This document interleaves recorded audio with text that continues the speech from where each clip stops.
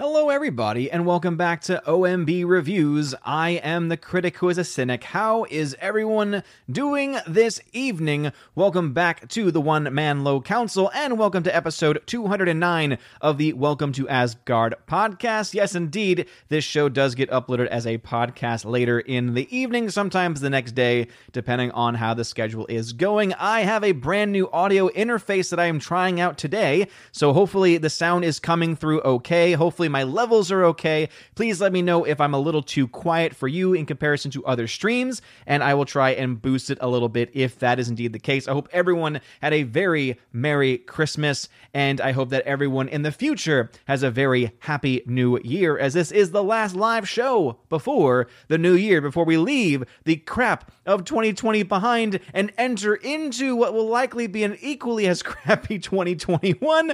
But of course, we'll have to just wait and see just how it goes. So again, hope everyone is doing fantastic. Let's go ahead and try and dive into some of the comments so far. And so let's start off with the D-Live fam. We got Decky2020 first, who followed me just the other day and says, I found you on Odyssey. Well, thank you, Decky. I appreciate that. And yes, I am now uploading my videos on the second channel, the OMB Report, to various locations, including on Odyssey as well. Cam Dean Heiss, how is it going? He says, good evening to you, good sir. Very, very happy to see you here. JKDBuck76 dropped the first ice cream donation. Thank you very much for that ice cream. I appreciate it. Starting the singing off early. So let's go ahead and jump into the YouTube chat. We got 13th Warrior. What's going on? 13th Warrior says, first comments, I feel now as if I've accomplished something today. Well, congratulations, 13th Warrior. Glad to see you here. Akansha, what's going on? Glad to see you here as well. Pat S in the chat. What's going on, Pat S? He's a member, and he says here that, hey, members, this is any member on the YouTube channel. Hey members, remember the 31st is your last day to submit 1 to 5 movies with titles from 1920 to 1990 for Odin to review in the year 2021, and to send that list to odinlist@gmx.com. So that's something that Pat S is running. It was actually his idea to get a list from the members on the channel of films that I've never seen before from that era, from 1920 to 1990. I imagine I'll have a lot of films from the 80s, if I had to guess. And so that I could watch those movies during the year 2021 and review them for the channel. Pat S. then goes on to say, we will vote on the top on January 1st or 2nd. The complete list will be sent to Odin before the first Tuesday chat in 2021. Awesome, good stuff. JKDBuck76, who's a member on the channel, hail to you, good sir, says, Wonder Whammon 1984. All the reviews are consistent in that they all say it stinks like Limburger cheese on a dog turd cracker. Well, that's one way of putting it. And yes, I am not a fan at all of that movie. It was one of the worst films that I've seen in a very long time. As far as superhero comic book movies are concerned, it also was just not a very good movie on top of all of that. But as you can see, that is going to be one of the topics for tonight's stream. Is Wonder Woman 1984. Also talking a little bit about the Phantom Menace, because I've noticed there's been some conversations about the Phantom Menace, what the Phantom Menace actually is. Some people saying they're leaving the Phantom Menace and all this other stuff. I think it's important for us just to talk about what actually is going on, what the Phantom Menace actually is, what it is not, and hopefully try to clarify and clear up any of the misconceptions, because there are so many misconceptions out there in general. A lot of people don't quite understand it. And of course, we'll have some general movie talk, because I've seen a lot of movies recently. If you check the channel, I've done a lot of movie reviews. I've seen films like Liam Neeson's newest movie, The Honest, or rather just Honest Thief. I've also seen a fun new film in 2020 called Love and Monsters, which was that was a fun review to make because the movie was fun to watch. I've also watched some other films as well, so check out those reviews on the channel if you have not done so already. Orange Eye Review says, hello everybody and welcome. Wait, I ain't Odin. How is everyone? Odin, how are you? I'm doing fine, Orange Chat Reviews. Glad to see you in the channel. Let's see, POC, Preserver of Culture, how is it going, good sir? And yes, I know there is a massive nooner going on over on Nerdrotic's channel, so I imagine that our numbers are going to be a little bit lower than usual, but that's okay, because you guys are the more important ones anyway. Don't tell the others when they get back. Tina, what's going on, Tina? She is one of my mods on the channel. She is one of the Valkyries, and she is the Empress of the Universe. She says here, woo, lost track of time listening to Gary. Anyway, hello, Happy New Year. Smash the like button on the way in. If you want Odin to see the comment, put Odin question. That's right, all one word, Odin question. You'll see down here that'll have some information about the stream, including that code word. It's kind of a code word for the channel. Odin question. It highlights orange on my screen. Lets me know that you're trying to get my attention. Bruce, hail to you, good sir. Glad to see you in the chat as well. We got Father Christopher Miller. Hail to you, Father. He says here, I'm going to put Wonder Woman 84 up with The Room. Not as enjoyable, but bad that there's parts you want to laugh because it's so bad. See, I wouldn't put it there. To me, it was just so bad that it was frustrating and it was infuriating. And I think when you step back after the fact, you can laugh at some of the stuff. But when you're watching it, especially that first time, and not having heard a whole lot of reviews for it, I was just mad. I was just like, what? This is what I've waited for? I just wasted 2.5 hours of my life? Not nearly as fun. Not nearly as funny, I would say. Let's see. Father Christopher Miller says, so the priest at the penance service I helped out with last Tuesday came down with the coof. I'm now waiting to see if I have it yet. Yay, well, I hope that you don't have it, Father. That would not be good. POC Preserver of Culture tagged and says, any New Year's resolutions for 2021 other than watching the Vampire Hunter D films? I probably won't be able to get around to watching those movies. I'm just going to be honest there. But yeah, I would say seeing more films. I feel like I fell behind a little bit this year, especially with movies being seen. Obviously, the pandemic definitely, I think, added to that. But just to be able to watch more films in general, do more reviews for more films for the channel. And I think also just to kind of just continue to expand. It's been really cool to upgrade some of the stuff on the channel. Again, getting the new mixer here. Obviously, it's going to be a work in progress. Like, I can do fun things like, oh man, look at that. We have some applause. Like, I can do stuff like that now, which is what Gary's been able to do because he has the same system. So it's very exciting, I think, to do that kind of stuff and to play around with it and everything. So I hope to be able to do more content in 2021 while at the same time being able to balance both work and family life. As again, everything in life must have balance. GMonkey76, Blake Hemlow in the chat. Alex McCarthy, who's a member, tagged and says, howdy, Odin, how's it going? How's the pizza and the Thor? No pizza recently, but Thor is fantastic. Thank you for asking. The Kingslayer at 659. Hello, Mr. Odin. Have you season 4 of The Crown? Have you seen season 4 of The Crown? It's amazing. I actually don't watch The Crown. It is actually not a show that I've ever been into. My wife watches it, and she has good things to say about it, but just never been my cup of tea, to be honest. The Animation Commentator, what's going on, good sir, at 7 p.m. sharp, tagged me and says, howdy, Odin, how was your Christmas? It was great. Had a lot of family over, but baby Thor was kind of overwhelmed by it all because he had two weekends in a row where he was just surrounded by family who wanted to hold him at all times. And I think it just disrupted his schedule. I think it's kind of very much like his mom and dad, where we're both introverts. And so we need that alone time. We need, that close cuddle time with just the close family and not anyone else. So I think that is definitely something that, for me, I'm glad that we have now a couple of weeks to kind of, detox a bit. And already, as soon as, my own family left today, he started to calm down just a little bit more. And so I think that he's very much like us in that way and in that capacity. So let us see. Pat S. talking still about the list. Again, thank you, Pat S., for doing that. Check out Pat S. if you want to find out if you're a member on the channel. A member on the YouTube channel specifically, you can be a part of that and ask him for more information. ZK-Man, who's also a member. What's going on, ZK-Man? He says, what's up? How's everyone doing? Sorry, can't stick around for the stream. Just wanted to stop by and show a little support. They scheduled me to do inventory at work. Have a great night. Oh, well, I'm very sorry to hear that, K-Man. Hope you are doing well. Hope you are safe in your crazy, crazy neck of the woods. Glad to see you here. Nathan Slade tagged and says, good evening, Odin. Hope your Christmas was merry. It was indeed. I hope yours was merry as well. Appreciate you. Let's see. Rosie G12 is a member. Hail to you. Glad to see you in the chat. Thank you very much for being in here. All right. Let us see where we are in the chat.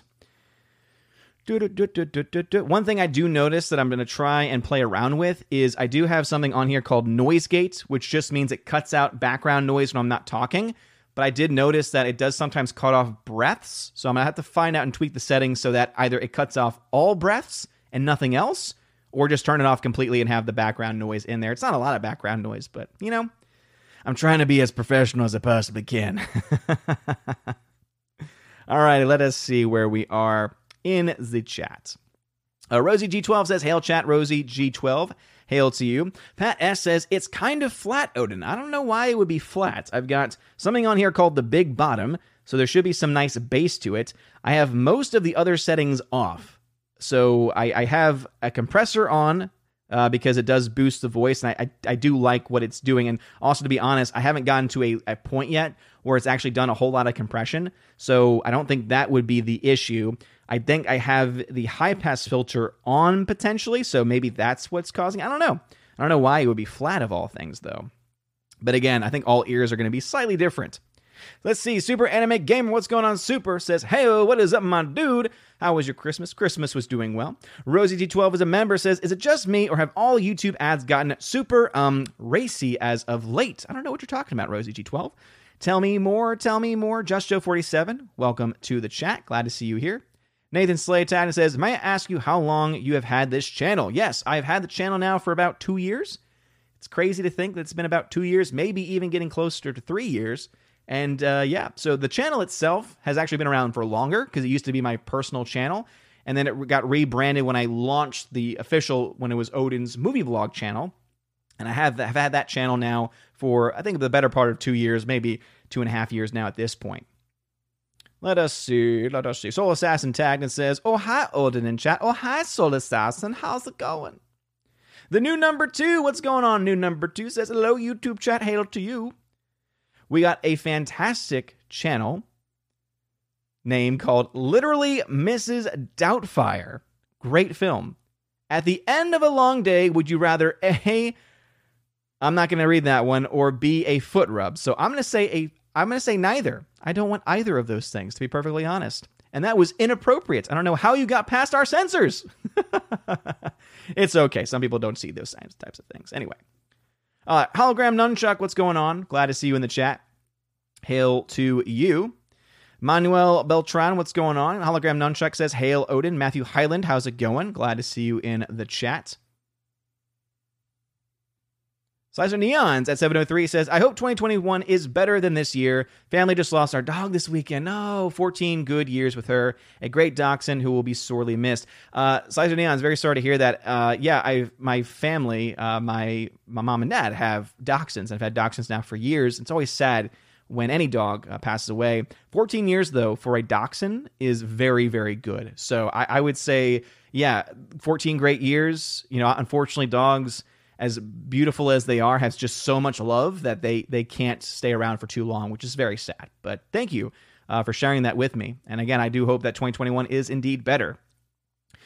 Super says, question, will you be discussing spoilers for Wonder Woman 84 this weekend? I know it's a trash fire, but it's one I want to experience for myself. There's a very good chance that we will, but I'm going to be perfectly honest, Super.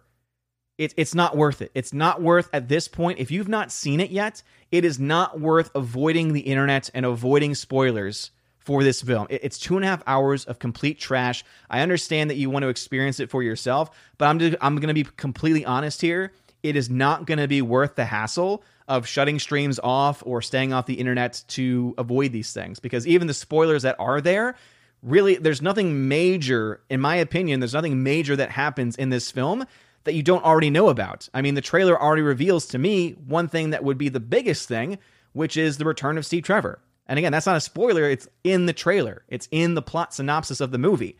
So I don't think, other than that, there's anything major that happens plot-wise other than just the generic plot of the story. And to me, it's not compelling enough to warrant a spoiler-free warning. So I'm just going to be honest here. If I spoil anything, sorry, not sorry. It's a film that's really not worth the avoidance of spoilers at this point. It's that much of a trash fire. And you all know I'm usually very good about respecting people not wanting to know spoilers. But when it comes to films like this, no. Let's see. JKD Buck 76 says, Blunder Woman. Yes, indeed. That is an accurate title for it. Father at 704 says, probably never saw 1984's Supergirl, which I would dare say is worse than Wonder Woman 84. Yeah, I have not seen that film, but definitely sounds like something to me. Okay, so I don't know what's going on here, but Tina, can you take care of the channel Literally Mrs. Doubtfire, because that person's saying some inappropriate things. I don't know what's going on. It's a great name. It's a great channel name, but they're saying some inappropriate things and asking inappropriate questions. And so, sorry, Mrs. Doubtfire, this is a PG channel. This is a PG channel. It's a PG chat. That kind of nonsense is not tolerated here. Thank you very much, Tina. I appreciate that. All right, Soul Assassin tagged at 704. I haven't seen Wonder Woman 84 yet, but feel like I did with all the talk about it. Yeah, and there's so many clips now on Twitter, of all things, too, where to me, it just honestly, there's no excuse. There's no excuse for the mistakes. There's no excuse for the nonsense that this film has. To the point where even some people have noticed that in the glasses, in the reflection of the glasses of Kristen Wiig's character, you can see the green screen. That's the kind of stuff that you make mistakes with in film school, not on a multi-million-dollar film. And the fact that so many people are still going out of their way to defend Patty Jenkins on this, saying, it's all the studio's fault, it's all the studio's fault. She has not said anything at this point to indicate any major studio interference. She has taken full ownership of this movie, and so because she has, guess what? Great, she has full ownership of this movie, and it is terrible. And I'm already someone that was not a huge fan of the first one. The first one was okay. It was a B tier film. I think I gave it a B- at the end of it. The CGI in that film was also not that great. It was better than when we got in this, but also the story too just was not very good, especially that third act. Dear Lord, there was a clip that someone was sharing just earlier today of the ending of that film with her and was it Ares? Again, I forget that movie. I haven't watched it since it first came out. And it's like a conversation between her and Ares, and it's so cringe. And I'm thinking to myself, how is this woman still working and is seen as this major filmmaker at this point when she's only done 2 big budget films? And everyone says, go watch Monster, go watch Monster. I don't want to watch Monster. I'm not a big fan of Charlize Theron in general. And to be honest, I'm not impressed by what I see when I look at clips from that movie. I don't want to watch it. So maybe I'll watch it one day, but at this point, I've not seen anything great that Patty Jenkins has actually done. I'm not saying that she's complete trash, but I'm also not saying that she's great either. Again, if someone is so obsessed, if Lucasfilm and if Disney are so obsessed with trying to get their first female director of a Star Wars movie, I don't know if they've gone after her yet or not, but there is one female director that's been working in Hollywood for many years now, has proven herself as a director, and not just that, but as an action director as well.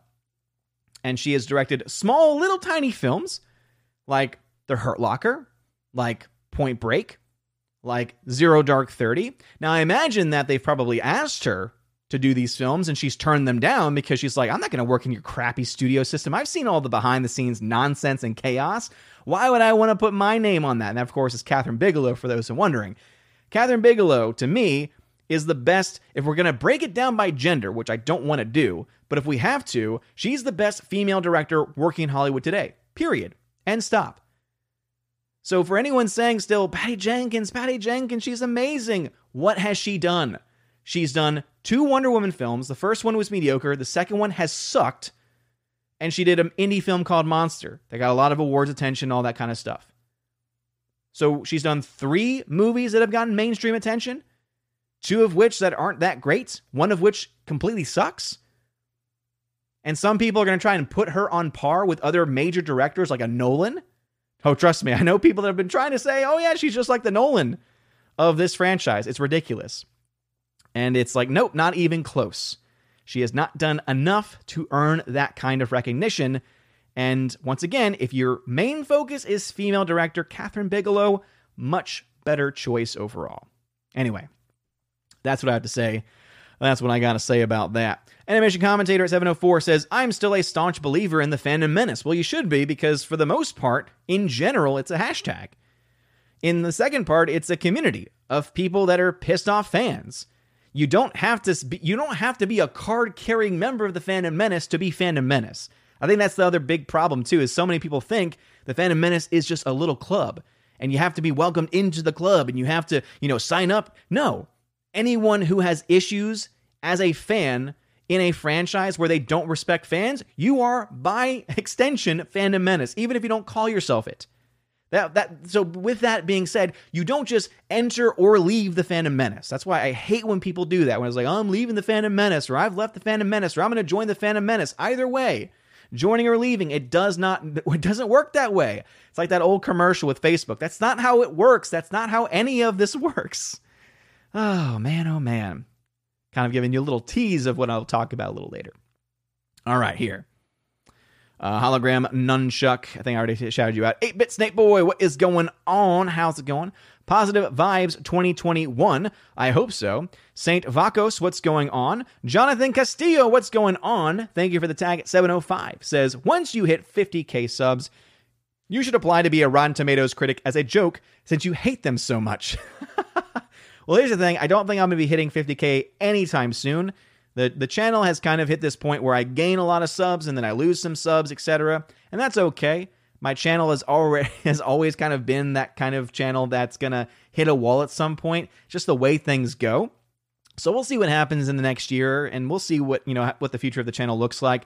I've always said at the end of the day, it's not the number of subs. It's not the quantity, it's the quality of the subs. And so the fact that I've got such a great community here in Asgard, and by extension in the Phantom Menace, that's what makes me happy. And it's all about being happy. It's all about having fun. Once I stop having fun, I won't do it anymore, but I'm still having a lot of fun. So that's not going to be anytime soon. And so it's been a lot of fun. But no, if I ever did hit that, and if that was some qualification for Rotten Tomatoes, I would actually do it just so that they would have at least one honest critic on Rotten Tomatoes that could drive down those scores that are artificially high. Like, that would be the only time that I would ever actually actively use Rotten Tomatoes again, because I haven't used it in forever. And so I would use it only then if I could then be a part of that. Because I would love to be an honest critic there, because they need more. They have so much access media shills that will get those early screenings, artificially inflate scores for movies, and then as soon as it comes out and all the other critics, maybe the smaller critics that don't have as much access, they can start putting out real reviews, and then it drops down. Notice how, what did they use those early reviews for? It is a certified fresh movie on Rotten Tomatoes. Guess what happened like a day or two after it released? Not certified fresh anymore. I wonder why. Crazy.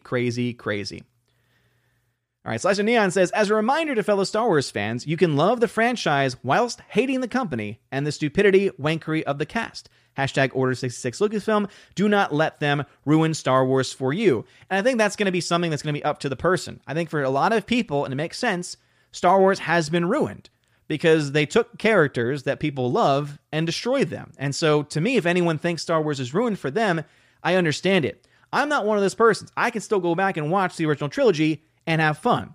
I can still go back and watch the prequels and laugh my ass off because of all the memeable content that's in those movies. I can go back and watch Clone Wars and have fun. Rebels and have fun, because I'm a fan of both of those shows. So I can go back and do that. I can go back to the EU Star Wars novels and enjoy those stories and think, man, if they had only taken this direction instead, which of course they didn't, because there was no source material. They could have done all those things, right? But I'm still a fan of Star Wars. But there are many that are not, and I totally understand why at this point. All right, Jonathan Castillo, tagged at 705, says, have you ever or had an interest to write a screenplay of your own? Yes, I have. I've always wanted to get into, one of the first career paths that I wanted to get into was filmmaking. And so I went to school in a general way with communications, focusing in film criticism. So focusing on deconstructing film, looking at film from all angles. Did a internship in California, actually, for an independent nonprofit company, a production company. Did some stuff there, actually worked as a boom mic operator on a couple of projects. Did some video editing, did some audio editing as well. Very basic stuff there, but I did work as a boom mic operator and worked with some sound teams that had worked on other smaller projects. Like, I'd worked actually professionally with television and news and that kind of thing. So I got to work with people that were working professionals, right? And what I really quickly realized was that in order to make it, you literally have to work every single day. You have to constantly find projects because they don't last forever. And it was at that moment I realized this is not for me. So yeah, it would be really cool to do so. However, I don't have the mental capability because of my ADD to sit down and just write out and hash out a story. So I've never been one for creative writing, but I have thought about it at some point. He goes on and says, The Ten Commandments comes out in 4K in 2021. What are your Catholic opinions on the movie, and what your movie critic opinion on the movie? So I've only seen The Ten Commandments once in theaters, in fact, with Greta Zenner, who sometimes joins in the channel. She's one of the mods on the channel when she's here. And so I actually got to see it with her. It was the first time that I had ever seen it. Got to see it on the big screen of all places. And I think it's a very good film. It's a little long for me, a little long in the tooth. So I'm not the biggest fan of it. I appreciate it for what it is. I appreciate the filmmaking skill that it took to make the movie overall. So I say as my Catholic opinion, I think that it's very, accurate to the biblical account, to as much as it can as a movie. And as a movie critic, I would say I enjoy it for what it is. But at the same time, for me personally, it's a little bit on the long side. It's a film that I would be totally open to revisiting at some point in the future, though. See, Hardwick at 706. Having now seen Wonder Woman 84, the plot leak from about a year ago was indeed fully accurate. It seems there probably weren't any reshoots because everything matched up. Well, it makes sense, too, because I think they had planned to do reshoots, but because of COVID, it made it more difficult, and so they decided just to go ahead with what they had that had already been leaked at this point. So that actually makes total sense to me. See, Orange Hat Review says, I think Wonder Woman had the potential to be good, but they went heavy with their inspiration, in my opinion. If they made Pedro just play a villain and not inspired villain, it would have been good. I would actually say it goes even beyond just the Pedro Pascal inspiration, because all characters and all villains are inspired in some way or another. The issue with inspiration comes in with the fact that even the score, and this is something that Robert Meyer Burnett has pointed out on Twitter, and so shout out to him. He's pointed out that, and this is something I didn't notice, Hans Zimmer borrowed part of the score from Sunshine, which is a great film, by the way, excellent film, but used the score from Sunshine in the movie.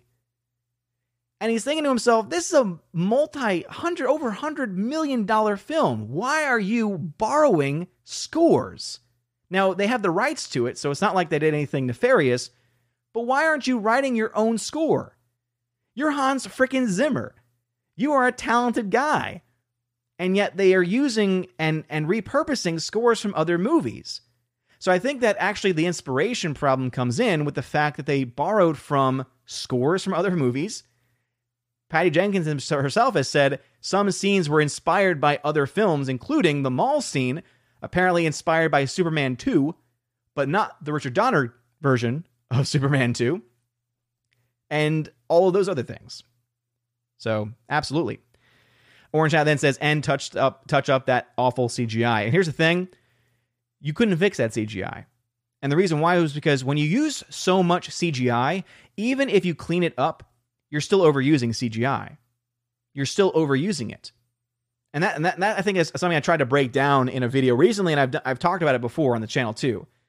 It's one thing to say that CGI is good or bad, right? The actual image itself, the actual computer-generated image, whether it is good or bad, well-designed or not. There's then this other aspect of how much CGI do you use? And so many films today, unfortunately, have mediocre to bad CGI, the actual image, and they overuse it, which makes it just terrible use of CGI in general. So again, there's terrible CGI, and then there's terrible use of CGI, and Wonder Woman 84 had both of them in spades. See, Blake Hamlow at 707. In movie news, Ghostbusters Afterlife has finished filming, and it's set to release on June 11th, 2021. I still have hopes for it. I really like the first trailer a lot. We'll have to, of course, wait and see whether or not it lives up to that hype. I have high hopes, but Hollywood has let me down before, so we'll have to wait and see. See, Tina Bojan, what's going on, Tina? Glad to see you here. 8-Bit Snake Boy says, hey, Odin, happy holidays. Hope you and yours had a good Onum? Everything considered. Good one. Suri had a good one, everything considered. Currently enduring a major lockdown here in the UK. Well, I'm very sorry to hear that, 8-Bit Snake Boy. Lockdowns are stupid. Lockdowns do not work. I hope and pray that people can eventually rise up to say no more lockdowns. Peaceably, of course. That's just my own personal take on that. I know some people think that it should go other ways. I don't. I'm a peaceful guy for the most part. But that's awful. I'm very sorry to hear that. And yeah, I hope you had a very, very Merry Christmas. James Dashe, what's going on? Good Sir Titan says, hey, Odin, would you say that the perfect movie trilogy is Lord of the Rings?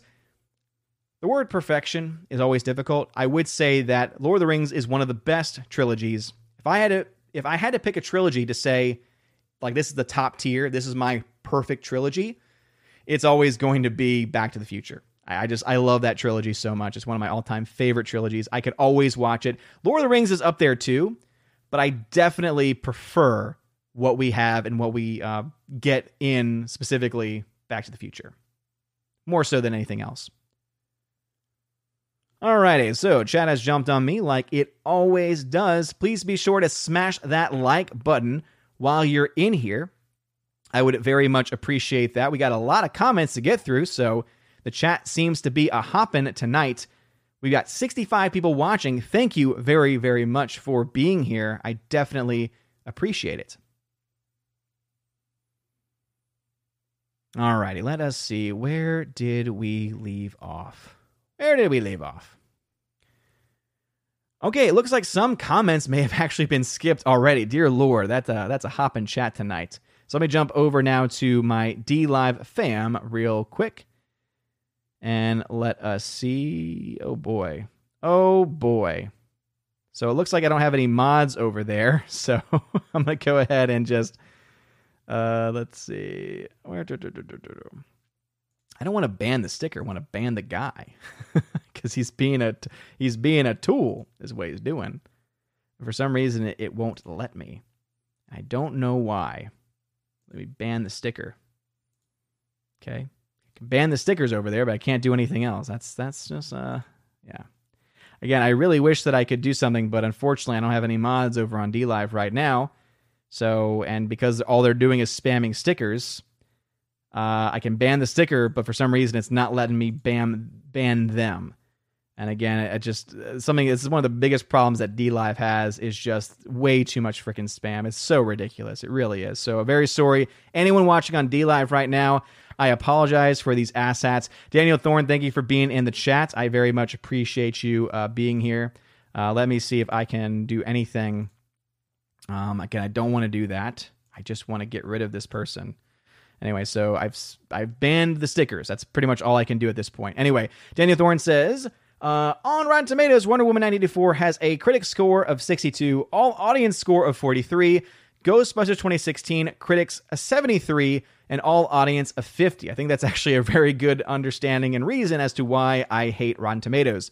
Daniel Thorne then says, so critics and audiences both agree Wonder Woman is worse. And I would say no. I think Ghostbusters 2016 is absolutely worse than Wonder Woman 1984. I think it's hands down worse. I think it's because there are so many more people reviewing at this point over on Rotten Tomatoes for Wonder Woman, and that's the reason why it's in that way. Anyway, Captain Dean High says, we just tend to ignore the names that we don't recognize. Yeah, normally we do, only this person literally spanned like 50 different messages, like to an insane degree. And because they're not putting text, it's not letting me ban them, unfortunately. So anyway, let me go ahead and see. Daniel Thorne, I'll go ahead and set you as a moderator, actually. Because Daniel Thorne, you're always in that chat. So if that happens again, you should have the power, hopefully, to take care of any future trolls over there. So thank you. James, what's going on, dude? Thank you for the $1 donation via Streamlabs. Thank you for donating via Streamlabs, by the way. Says, would you say Hook from Steven Spielberg is a classic? I would. So that film came out in the 90s when I was a kid. So for me, that is absolutely a classic movie. Now, the term classic movie can be used in a wide variety of ways, from a wide variety of years and genres, etc. I would say yes. I love that movie so much. I think that it has actually one of the more underrated scores of all time. So, thank you very much, Daniel Thorne. I appreciate that. Again, obviously, for some reason, you have more abilities than I do, but hey, thank you very much for being here, Daniel Thorne. I appreciate it. Yeah, for some reason, mine wasn't. But I'm glad that it is for you, Daniel Thorne. That way, anyone who does that again, boom, you can lay the axe down. So thank you very much for doing that, good sir. I appreciate it. And I'll get back to my DLive fam in just a second. Let's go ahead and dive back over into the YouTube land. Elizabeth Lyons, welcome to the chat. Keely Chow, welcome to the chat. Let us see. Rosie G12 says, ads for, quote, games on YouTube feature animated women scantily clad dancing around. I can feel myself blushing as I write this. Ah, yes. Well, those have been around, I will say, for a long time, Rosie G. And I agree with you. I don't like that. Becky Browand, how is it going? Glad to see you in the chat. All right, let's see. Rosie G12 says, sorry to hear about your dog. It was not my dog, Rosie G12. It was someone else. I was reading someone else's comment about their dog. So yeah, my 2 puppies are both okay. Oldest is 4, so we still got a ways to go. I'm hoping and praying, but obviously, unfortunately, anything can happen at any time, especially when it comes to dogs. See, Nathan Slay at 713 tagged and says, if 2021 is worse than this year, that would really suck. What would suck even more, we wake up on New Year's Day and it's New Year's of 2020. So basically you're saying like a Groundhog Day situation? Yes. If we had to relive the year 2020 over again, that would be awful. I will say with the one caveat being my son was born in 2020, and that will always be able to dispel all of the darkness of this past year. So, shout out to you, baby Thor. Alex McCarthy at 714 tagged and says, I've seen the Wonder Woman 84 a few times, 6.5 out of 10. Alex McCarthy being the person who told me after his first viewing, I liked it. Alex McCarthy also being a person who liked a film like R.I.P.D. Alex McCarthy has terrible movie opinions. Alex McCarthy is an Asgardian. Much love to you, good sir. Thank you for being here. MGDGI, welcome to the chat. That was a newer name. 13th Warrior at 714, who's a member, says, Odin, when are you going to do your origin story a la Wonder Woman 84, but with good CGI? If I knew anything about how to create CGI, maybe I would. But I don't have that. I don't have that capability. Andrew Hoyle at 714, he's a member, says, hail everyone. 15 minutes late, but I'm here now. Well, thank you, Andrew, for being here. He is one of the chosen of Valhalla, and hopefully we'll be able to get him on the January stream. JM2021 tagged at 714 and says, do you think that Wonder Woman 84 is worse than Captain Marvel? In some ways, yes. I think the CGI in Wonder Woman is much worse than the CGI in Captain Marvel. It's not great in Captain Marvel, but in comparison, Wonder Woman 84, I think, has worse CGI, more so worse use of CGI. Captain Marvel is by no means a good movie. That's why I love when people say something is worse than this or better than that somehow it means that you like whatever the movie is that you're comparing it to. That's not the case at all. They're both terrible films. I would much rather watch Wonder Woman 84 again than Captain Marvel. That has more to do with a bias because I think that Brie Larson is a despicable person. But neither are good films. See, Pat S. says, R.I.P. Ellen Page in memoriam. Top 10 Ellen Page indie films in no particular order. Into the Woods. I forgot she was in Into the Woods. An American Crime. Whip It. Super. Will Be Wonderful. I've only seen one of those movies. I've seen Whip It, which was not a very good film. The best Ellen Page film that I've ever seen was Juno. But that's not saying much because I don't like Juno. Actually, you know what? I would take that back because she is Kitty Pryde in the X-Men movies. So I would say the first 2 X-Men films, is she an X2? Or is she only I think she's an X2. I don't think she's just an X3. If she is just an X3, well then, I can't think of many films that I actually really like with her. And no matter what she says, she's still Ellen Page. She's still a lady. You can't change that. Anyway. Titan, what's going on, good sir? Glad to see you in the chat. 715, Hardwick, who's a member, says, Wonder Woman 84 felt like a Hallmark Channel movie crossed with a Twilight Zone episode, but with a few action scenes here and there. The other Steve was even played by an actor known for Hallmark movies. Hardwick, I actually think that's a very good point. I think Hallmark is a great comparison to what this film is, because so much of it focuses on the relationship between Diana and Steve. And the fact that the guy who Steve essentially possesses, and then Gal Gadot's Wonder Woman uses that body. Very disturbing stuff, I'm going to say that right now. And if it was reversed, if it was a female body being used by a male, oh, you would never hear the end of it. You would never hear the end of it. But because it's the other way around, it's fine. It's totally fine. But I think using that and talking about how the body, the guy who he's possessing, is actually an actor who's known for Hallmark movies, I think that is a great, that's a great bit of connection to be made there, Hardwick. So good job. Michael Skewiff, though, just dropped a super chat. Thank you for being here, Michael Skewiff. He says, do you think that the cinema is dead? A lot of movies have now been released straight to streaming. If you mean movie theaters, then yes. I've been talking about this on the channel for a while, and I think that the death of theaters has been inevitable, just because things constantly are moving and changing. Streaming has always been the future in a lot of ways. I think eventually you're going to find it where it's going to be some variation of streaming mixed with, I'm trying to think of the word for it. I'm blanking on it right now. But basically, when you put on the helmets and you dive into the world itself, I know there's a word for it. Please, only one person in the chat. 20 minutes from now, I'll read it. So please don't have just 1,000 people saying, this is what you mean, this is what you mean, because I'll probably figure it out anyway. But if one person says it, you don't have to worry about it, because then I'll see it. And it's okay. But anyway, I think that will be the future more so than anything else. And so because of that, yeah, cinemas essentially are going to, as far as cinemas being the main commodity or the main way of viewing movies, of consuming film specifically, then yes, I mean, I would say that it's dead in that capacity. Movies, I think, are far from being dead. The way in which we consume them, that I think is starting to change faster than what initially I'd anticipated. Before the pandemic, I said they probably got 5 to 10 years. Now it's like, I think within 1 to 2 years, you're going to see the massive film world that we've had, the massive box office, all that stuff is going to be a thing of the past, is what I personally think. Also, Miss Martin Muses, thank you for the $1 super sticker. I'll shout it out once I get to it, but I'm assuming it's a rose. Thank you very much, Miss Martin Muses, for the rose. Always appreciate it. Let's see. Nathan Slay at 715 says, I got Whiplash, Edge of Tomorrow, and Birdman Under the Tree on Christmas Day. Can't wait to watch them. Those are 3 excellent movies, Nathan Slay. I hope that you enjoy all 3 of them. Nathan Slay then says, Wonder Woman 84 sounds not only meh, but really weird. Steve Trevor is in another man's body. What?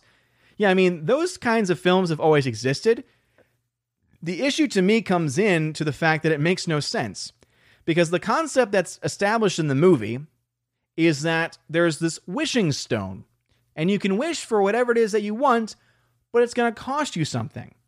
And so initially, when she wishes for Steve Trevor, the cost seems to be it's not physically Steve Trevor, but rather Steve Trevor's soul is brought into another man's body, of which that very same day she sleeps with. Which I have problems on a whole different level for obvious reasons, if you know anything about what I do for a living as a Catholic school teacher. There's a lot of things that I have issues with that. But what makes it even worse is that they then add a second cost, all to push the plot forward. And the second cost is that as long as she's with Steve and holds on to that wish she had and doesn't renounce her wish, she will begin to lose her powers. So she begins to get weaker. She begins not to heal as quickly. She's not nearly as strong as she was before, all because she's with Steve, which basically implies because she is bound, because she is entrapped by this male love person, this male figure in her life, because she's in this relationship, that makes her weak. Because you're in a relationship and because you love somebody and you're a female, you're weak, and you can't be strong as a female unless you're on your own and leave that stuff behind. That's the message. And anyone that denies that is not paying attention. Anyone that denies that and says, you're looking into that too hard. No. You're not looking at all. You're freaking blind if you don't see that's what's going on here. If you don't see that messaging going on here. And so we have so that's the big issue with the plot. The cost. It's supposed to be it costs you one thing. And if they had started off by saying, oh, Steve Trevor, he's just back. And he has to be let go by her in order for her to gain her powers back, that would make some sense. But instead, they have him inhabit another person's body, which is the initial cost, and then they add a second cost onto it, which is completely ridiculous. That's one of the many issues that I have with that movie, and yeah, it is a complete crap fest. Anyway, Michael Skewiff, thank you for another super chat. He says, I think you mean virtual reality. Thank you. Yes, virtual reality, I think, is absolutely going to be the future. If you've ever read the book, Ready Player One, unfortunately, if you've seen the movie, you kind of know what I'm talking about, but the movie's terrible. Book is great, movie's terrible. Virtual reality becomes essentially reality. A way of escapism, right? And I think that since we now see movies no longer being escapism, that you'll see virtual reality will very soon take that place, especially as it becomes more readily accessible, becomes cheaper, because virtual reality sets are much cheaper than they were before. The technology keeps getting better. I think that is going to be the future. Eventually, people will be watching films in a virtual theater, but they're in a virtual reality headset at their home. That's what I think, honestly, is going to happen. So anyway, he goes on there saying, bad news. Right now, I am watching The Dark, starring Sean Bean on Amazon Prime. So far, quite good. Well, hey, I'm very happy to hear that. And let me know once you finish that series. Is that a series or is that a movie? I'm assuming that's a series. By the way, I love Sean Bean. Anything with Sean Bean is going to probably be pretty good, or at the very least entertaining. Hopefully he doesn't die. That's kind of his thing when it comes to the projects he does. See, Slash of Neon's tagged at 717 at a T beer film. Yeah, exactly. How dare you? How dare you, Slicer? Tina says, just read the real case history about the female serial killer Patty was trying to do in Monster. I'm sure it'll be better than the movie. Yeah, so that one was based on a true story. POC Preserver of Culture. I'm only typing this to make you refer to this movie as Wonder Woman 19. I won't say that word, 4. I see what you're trying to do there, but that is not family friendly. Super says, if I didn't review movies, I wouldn't care. I already know about Steve Trevor and them turning Diana into a felon, but that's where my knowledge stops. Well, again, I understand totally where you're coming from, Super, but I will say that as a reviewer, you can know spoilers and still be able to get a pretty fair review overall. Because I went into this movie knowing a lot of things, and those weren't the things that made me mad. I went into this film, being very open to enjoying it. Keep this in mind. I went in thinking that Kristen Wiig was going to destroy the movie for me because I don't like her. Most of the films she's ever in, I hate her characters. The only exception that I always give is the Secret World of Walter Mitty. She's great in that movie. Somehow Ben Stiller was able to control her and was able to make her give a good performance. She's not the bad part of this movie. Her acting is not bad in the film. The character sucks, but that's not her fault. That's the writing and the directing's fault. That's mostly Patty Jenkins' fault. So going in expecting to hate her and then coming out of it not hating her at all, because I realize that it's not her fault her character sucks, shows you that reviewers can go in with biases and can check those at the door. Now, I always try and be honest when I say, hey, by the way, my bias is impacting this specific part. Like, for instance, Thor: The Dark World or Thor: Ragnarok. I totally hear and accept the criticisms of those movies, but I have a bias towards that kind of story because I love the Asgardian mythology. I love the story of Thor. I think Chris Hemsworth also is really awesome in that role too. And so I enjoy those films. However, I talk about how I enjoy those films mostly because of my bias towards those types of movies. Same thing with Hollywood movies. Anytime there's a film that deals with Hollywood history or studio history or anything like that, I'm more inclined to like it. And so it's all about knowing what your biases are, checking them at the door, and then if the bias is impacting you, being honest about it. That, I think, is the big thing that a lot of critics don't quite understand either how to do or how to get it to go right. Anyway, 13th Warrior, who's a member, says, hiring for diversity often results in sacrificing meritorious considerations. Agreed. Because also you're not really hiring for diversity, you're hiring for looks. True diversity is diversity of backgrounds and knowledge, which means diversity of opinions, diversity of life experiences. The problem is in modern day Hollywood and in the modern day world, people don't care about what you believe or what you think. More so, it's about, okay, all I care about is your skin color, and if you happen to agree with everything that I agree with, perfect, you're great. God forbid you're someone who has wrongthink, because then it doesn't matter what your race or gender is, because you have wrongthink. JM2021, how's it going? Tina, tagged at 719, says, I'm not even sure Patty is equal to female directors like Ida Lupino and Leni Riefenstahl. Just saying. I don't even know who these people are, Tina, but I'm sure you're right.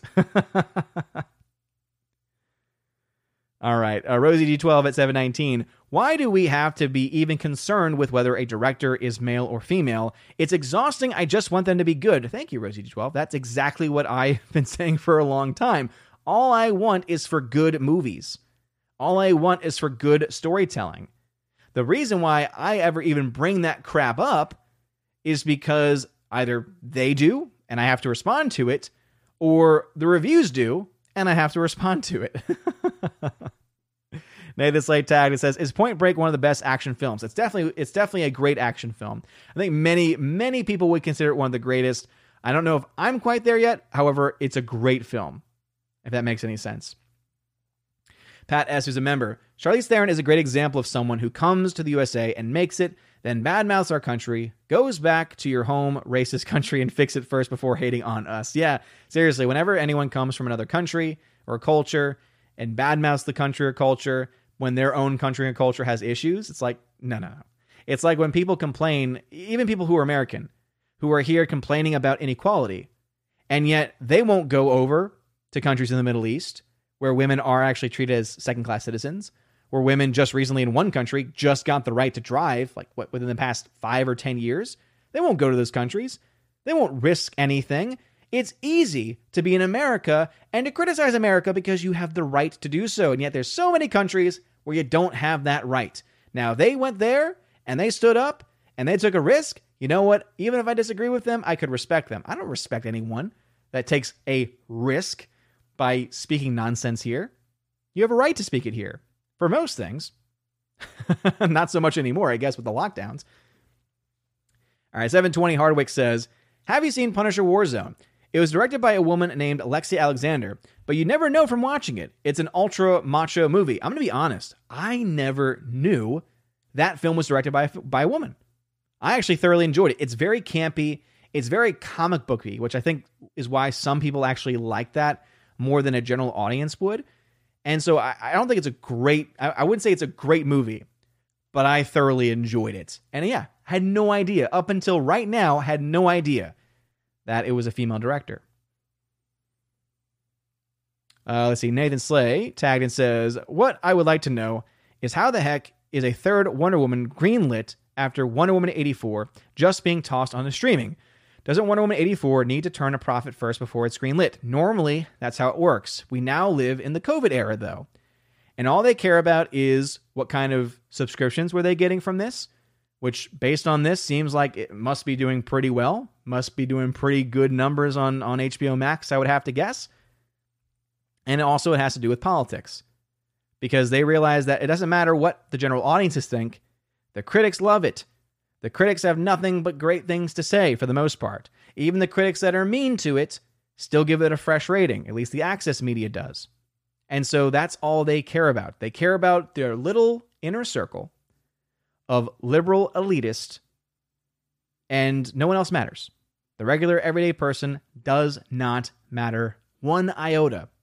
As I said, people are acting like Patty Jenkins is walking on sunshine, and she's not. She's not walking on sunshine. And you could take that quote to the bank. Matthew Highland tagged at 722. I need a 4K player. Do you have any recommendations for me? So just a general player, I would say if you go with the main brands, you can't really go wrong. So if you go with an LG, a Samsung, a Sony, any of the major brands, you should be okay. I don't have one specifically to mention. There are other people in the chat that likely have much better taste or much more rigorous taste when it comes to that kind of stuff, who could probably point you in a much better direction. Let's see, Super tagged at 722. I don't know why Warner Brothers didn't get the original writer back, because of how consistently bad Jeff Johns' work has been. I'm more inclined to blame him, and it sucks because I love his comics. See, that's just the thing, though, is that writing is a part of it, but guess what? Patty Jenkins was one of the writers, and she was the director, and she was a producer. So to try, and this is, I think, the problem going on right now, it's not just her fault. Let's be very clear. It's not just Patty Jenkins' fault, but I think so many people are trying to shift the blame away from her that they're literally having to jump through hoops just to do it, which is ridiculous. Zach Brannigan, thank you very much for the super chat. He says, I think the overuse of CGI is leading to lazy storytelling. 1917 and Joker had great visuals, which added to the story. I agree. I think big budgets are destroying storytelling in films. Because when you have a giant budget, you are less likely to be smart with your money.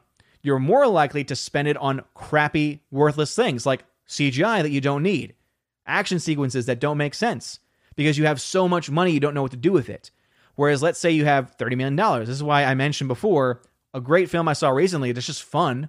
Right? It's nothing original. It's not a completely original movie, but it's called Love and Monsters. I did a review for it on the channel, and it was made for $30 million, and yet it has CGI and uses the CGI in the movie so well that it looks better and works better than the vast majority of $100 million films currently made in Hollywood.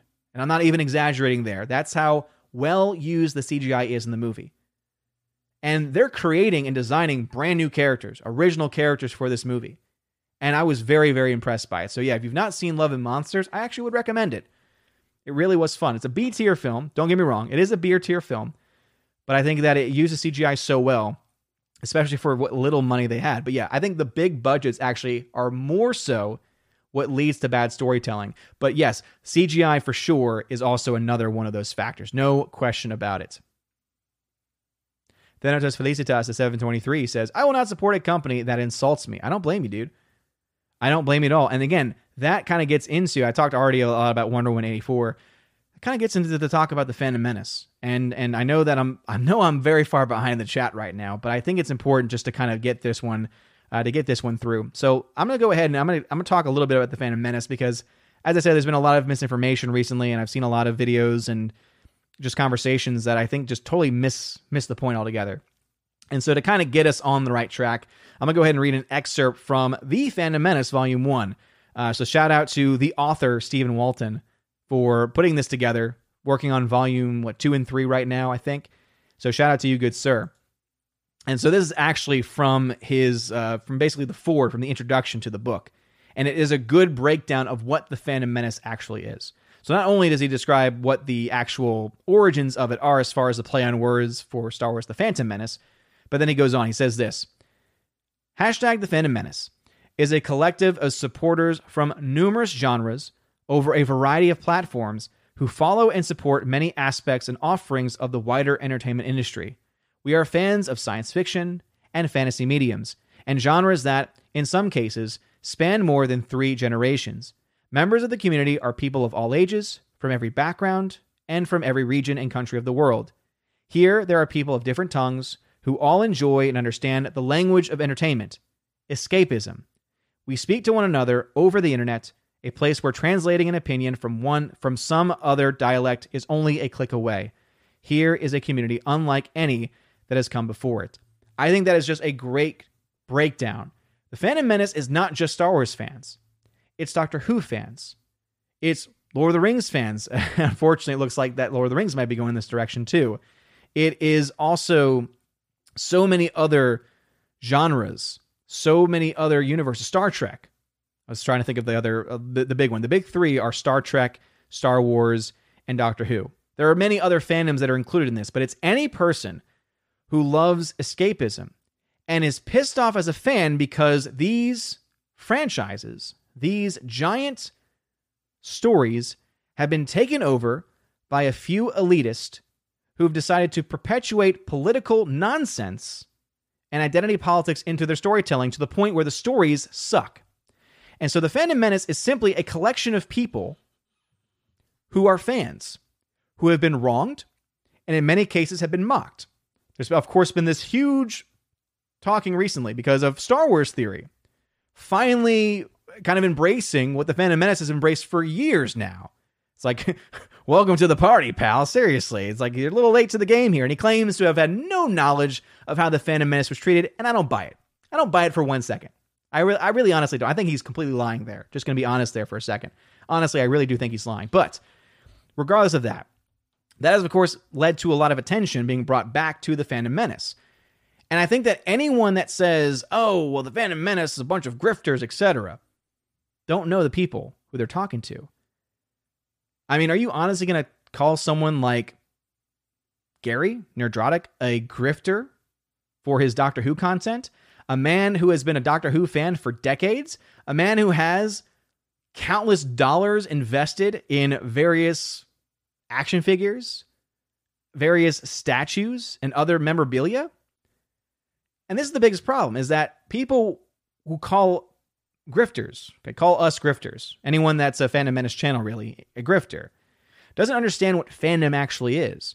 Because fandom itself cannot simply be defined as the consuming of a product.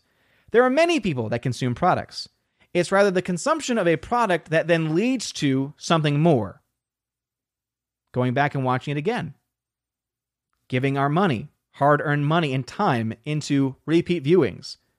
Getting action figures. Getting memorabilia, etc. Right? Fandom itself is something that is oftentimes a very expensive hobby. And so when those people who are really the source of the vast majority of the wealth that many of these companies and organizations have, because we all know that the vast majority of the wealth that gets brought in for these different things come from a very small portion of the fan base, the hardcore fans. That is who the Phantom Menace represents. It's any person who is a fan who feels like they have been wronged because they have been spit on, they have been badmouthed, they have been put down, and all the while their stories and their universes that they've been a fan of for a long time are being dragged through the mud and through the dirt. And if you're pissed off about that, guess what? You're Phantom Menace. It's not a club. It's not a membership card. It's not, oh, I'm a member today. Oh, I'm not a member tomorrow. Oh, I'm leaving the Phantom Menace, or I left the Phantom Menace. It doesn't work like that. It doesn't work like that. You don't claim anything. You don't have to claim anything at all. Again, the Phantom Menace is an idea. It is a hashtag. It is several different things, really. Right? It's a community of people. This is true. It is definitely a community of people. It is also a hashtag. It is also an idea. And that idea is that fans should be respected. So if you think fans should be respected, if you think that fans have not been respected, and if you are pissed off about it, guess what? You're Phantom Menace. Whether you realize it or not, that's totally up to you.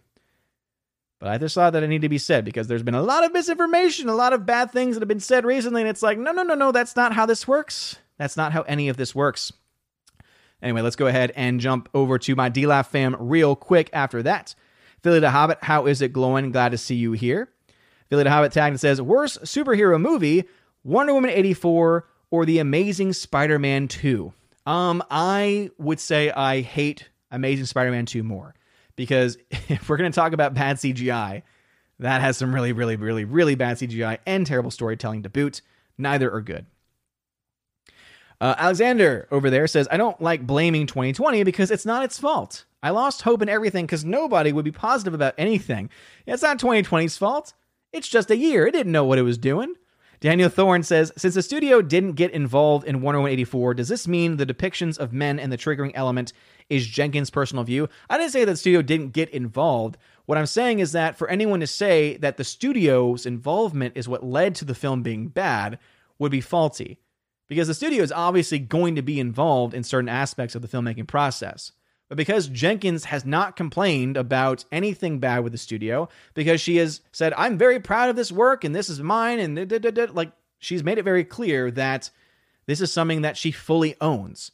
So we can blame both the studio and her, but for anyone to try to say, oh, it's not her fault, it's the studio's fault, it's just ignoring reality, I think, at this point, based on what she herself has, said positively about the experience and about her film, and the fact that they're offering her another movie when she has absolutely not earned it in the first place. But is it her personal view? It very well might be. Camden High says, do you think that after the current round of films in development that we have seen the last of the big budget $100 million plus movies? I think that we'll see a lot less of them. I don't know if they'll go away altogether. Obviously, these giant corporations still have tons of money, and they want to pour that money into projects. So I think that you'll still see them every now and then. But I think that, how every year it seemed like we were getting more and more giant budget movies, even for like small ideas and small stories that no one cared about or didn't have large fan bases. I think that's going to be a thing of the past. And that might actually be a good thing, because that should mean we'll get more lower budget movies, which means we should get better stories, because typically lower budget films have better storytelling. We had 83 people watching on YouTube. Please be sure to smash that like button. I would really appreciate it. All right, jumping still in D-Live, Philly the Hobbit tagged and says, Hollywood makes movies for China because they got 1.2 billion people. No, it's true. They see a lot of money in China. There's no doubt about it. And when even China is saying no to a movie like Wonder Woman 84, tells you a lot. All right, Will Gentry, what's going on, good sir? Glad to see you here. He says, howdy all, Father. Hope you had a holly jolly Christmas. Got a question that will take a few messages here. Just wanted to warn you. Oh Lord. Always talking so much, Will Gentry. But anyway, I do hope you had a Merry Christmas as well. Anyway, he goes on. He says, I found a short series on YouTube of a man rebuking the claim that the MCU is full of demonic symbols and is anti-Christianity. It's a 6-part series. Each video is about 15 minutes long, in which he disputes another video's claims that the MCU is full of demonic symbols. It's very interesting, and I wanted to ask if you'd be interested in taking a look. Maybe not. That's not really, I think, my interest. I like looking more so at just movies in general, and I'm already consuming so much content already because obviously I watch a lot of stuff for movies. I also watch a lot of stuff for politics and news because that's also what my second channel is focused on.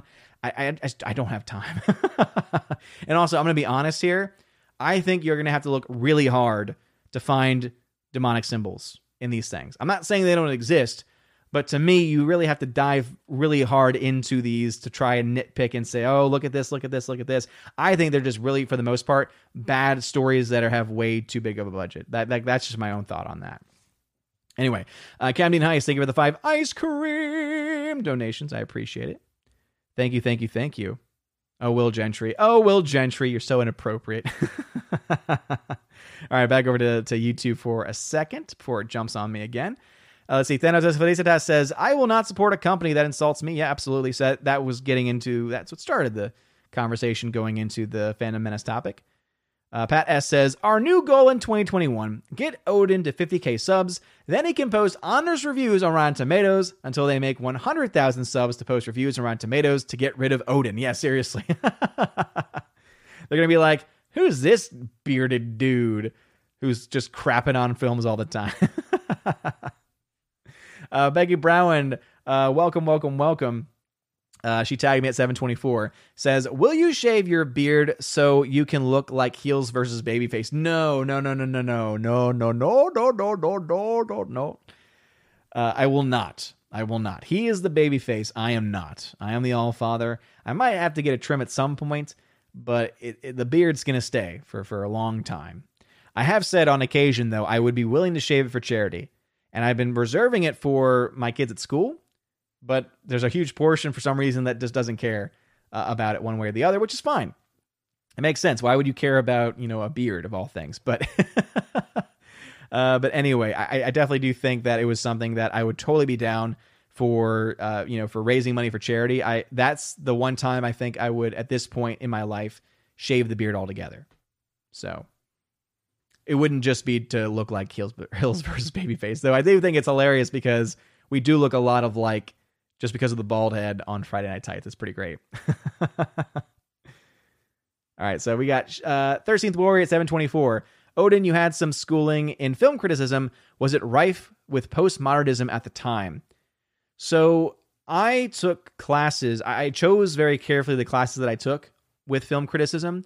And I would say it didn't because of the classes that I took. I had very good professors.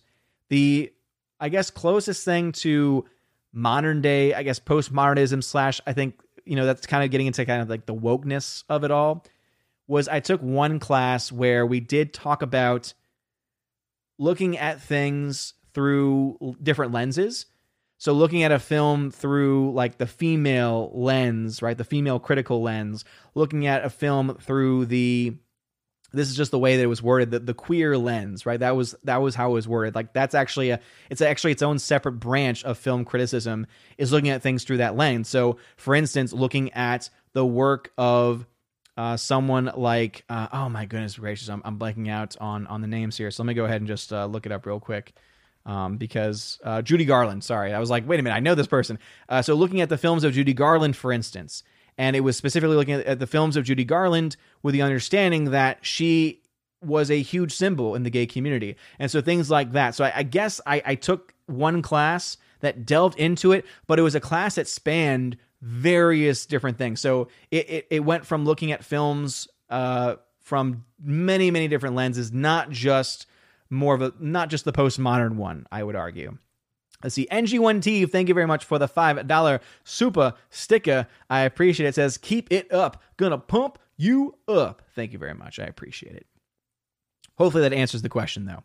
Sherry Allen tagged at 725. That is very wise words about your outlook on Star Wars. Having fun with the Star Wars content that makes you happy. I have the same outlook. Good. Yeah, I mean, there's so much fun to be had in the EU. It's insane. If you've never delved into the EU, you really should. Golden Ration 725. Good evening, Odin. A little bit late, but I'm here to enjoy the community. Well, thank you, Golden Ration, for being here. I am very far behind. This might be the furthest behind I've ever been. I'm like 40 minutes behind the YouTube chat. That's insane. Tina at 725. The Ten Commandments is long. It's about the same length of Ben-Hur and Gone with the Wind. When I say long, I want to make this clear. Anytime I say a film is long, it's not the runtime. It's how much time feels like has passed. So, for instance, I'm not a huge fan of a film like The Good, the Bad, and the Ugly because it's very long. It feels long. Ten Commandments felt very long. Gone with the Wind is long. It doesn't feel long. It moves moves on a very good clip. I'm enjoying myself the entire time, and it's just very enjoyable the entire time. And so I don't feel the length. And there's plenty of other long movies that I thoroughly enjoy. So when I say a movie's long, I don't mean runtime. I just want to make that clear. Hardwick quotes the film, "So let it be written, so let it be done." Yes, indeed. There's great parts of the movie. Don't get me wrong. The party in the Red Sea is phenomenal. It's fantastic. Alice McCarthy says, he tagged it, says, "Yep, Ten Commandments is long. I've seen it, I think 30 times. Damn. Wow. That's awesome. It's a film I'm totally willing to see again. Again, I've only seen it once in theaters, and maybe it was just that I was tired that day. Sometimes that happens. Sometimes that does impact my view of some films, and I watch it again later on, and I enjoy it much better. So the example I always give here is Martin Scorsese's film, Silence. I saw that film. I fell asleep. I fell asleep several times throughout the movie, and then I fell asleep for like the entire last 20, 30 minutes of the film, because all of a sudden I woke up and all I heard were the crickets. Because literally at the very end, you hear just the crickets, and it's just, it was kind of like, oh, I got very comfortable here, and I fell asleep. And then I went and tried to find it because I really wanted to watch it, and I watched it again, and it was fantastic, and I loved it. And I've seen it now again about once or twice.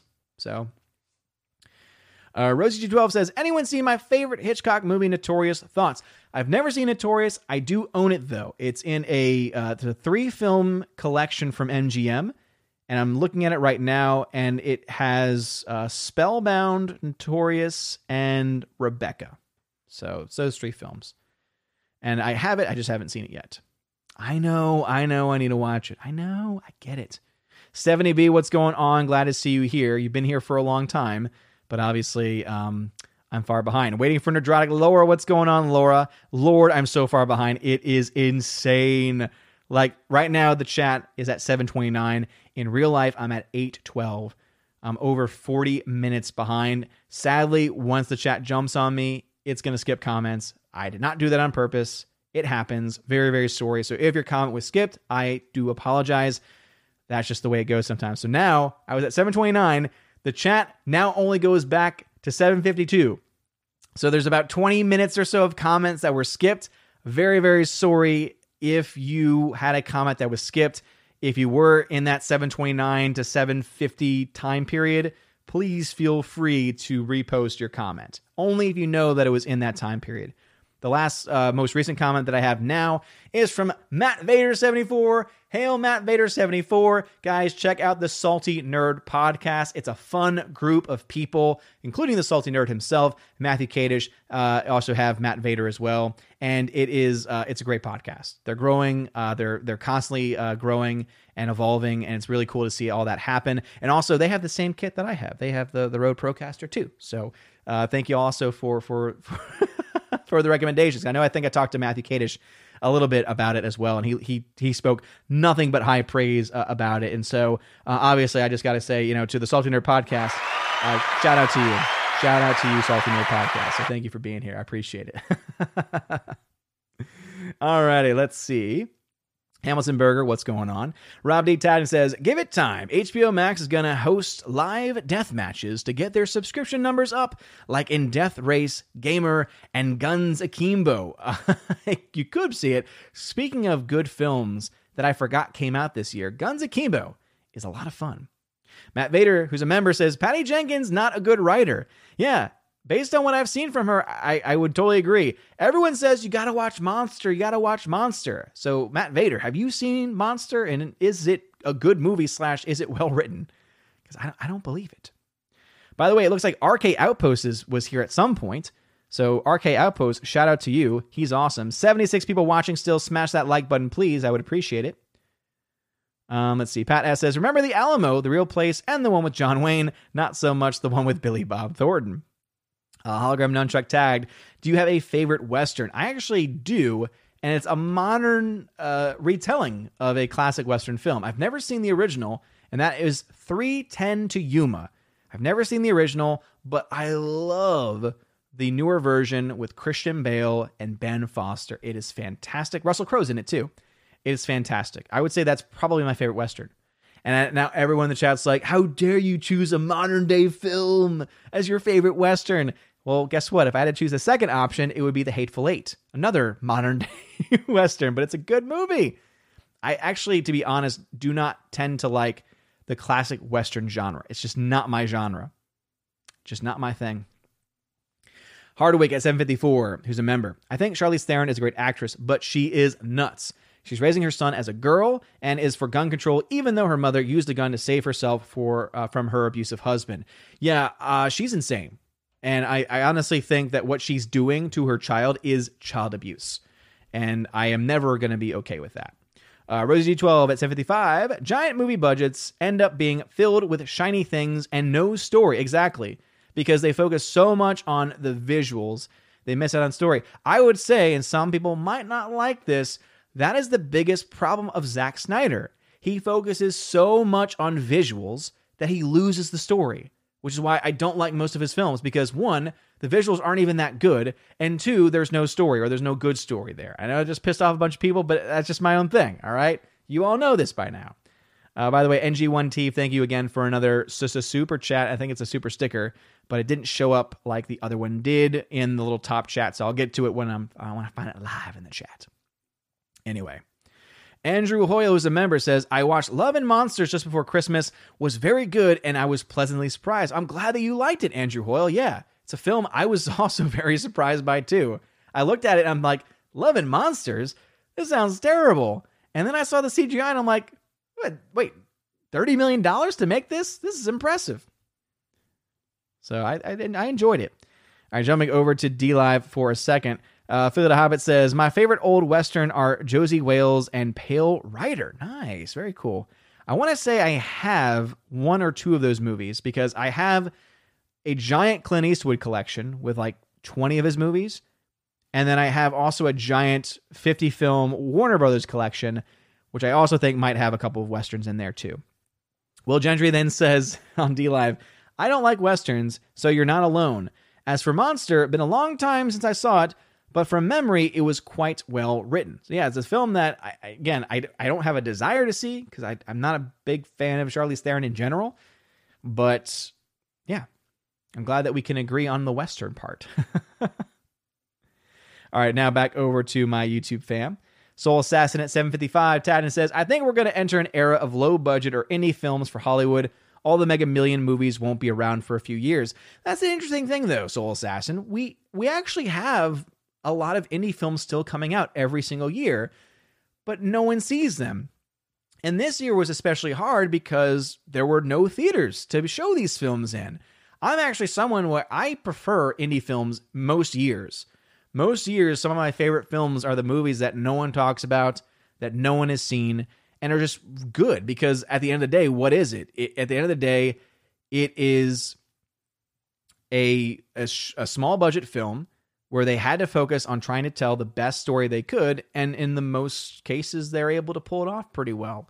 So, yeah, I definitely think that we'll see lower budget films, but my hope is that it'll be more like Love and Monsters, where they're able to take the money, do some really cool stuff with it, but also tell a fun story in the process, too. That's at least my hope. That is my hope. 8-Bit Snape Boy tagged and says, 100% agree about Hollywood elites. The best thing to happen in 2020 is the combination of the election and COVID, revealing just how racist, sexist, and hate-fueled those hypocrites are. Yeah, it's been really great to see, I think, the total hypocrisy and the exposure of these elitists in all different levels, whether it's the government, whether it is in Hollywood, and also within the film critics space as well. I think everyone's kind of shown their hand on this. I think TDS has really exposed a lot of people for their true intentions. All right, at 7:59, the animation commentator says, do you know if any Tolkien heirs are still around to protect Lord of the Rings?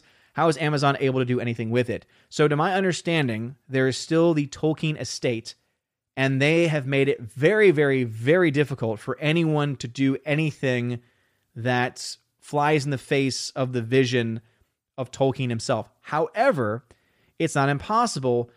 Case in point, the Hobbit movies. I love the Lord of the Rings films. I think Peter Jackson did a great job with the Lord of the Rings films. But then he did The Hobbit. And I know that one could say, well, the studio wanted more movies, so he did it anyway, and that's what impacted it. But there was so much more going on there because he was the guy. It was him. He was the one. Peter Jackson was the one that tried to push this disgusting high frame rate technology that looked terrible, and was the one that tried to push all of these crappy visual effects as well. So I honestly think that we can blame studios for a lot of things.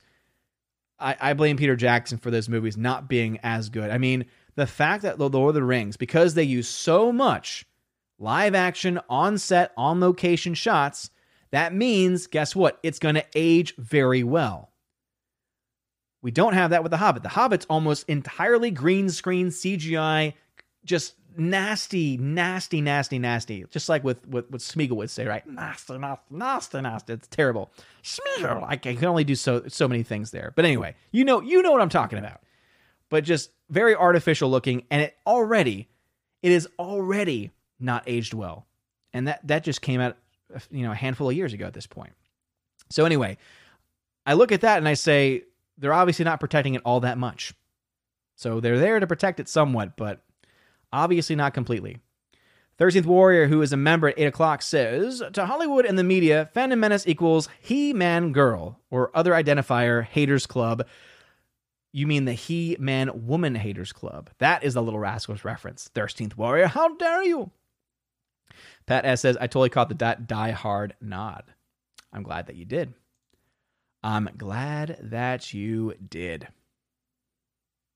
Someone's being a troll in the chat. That's okay. Got the best mods in the world to take care of it. Rosie G12 is a member, says, even worse, the people who took over these franchises, I think, were never actual fans and just grabbed them for the platform to undo the past they perceive to be as un-PC.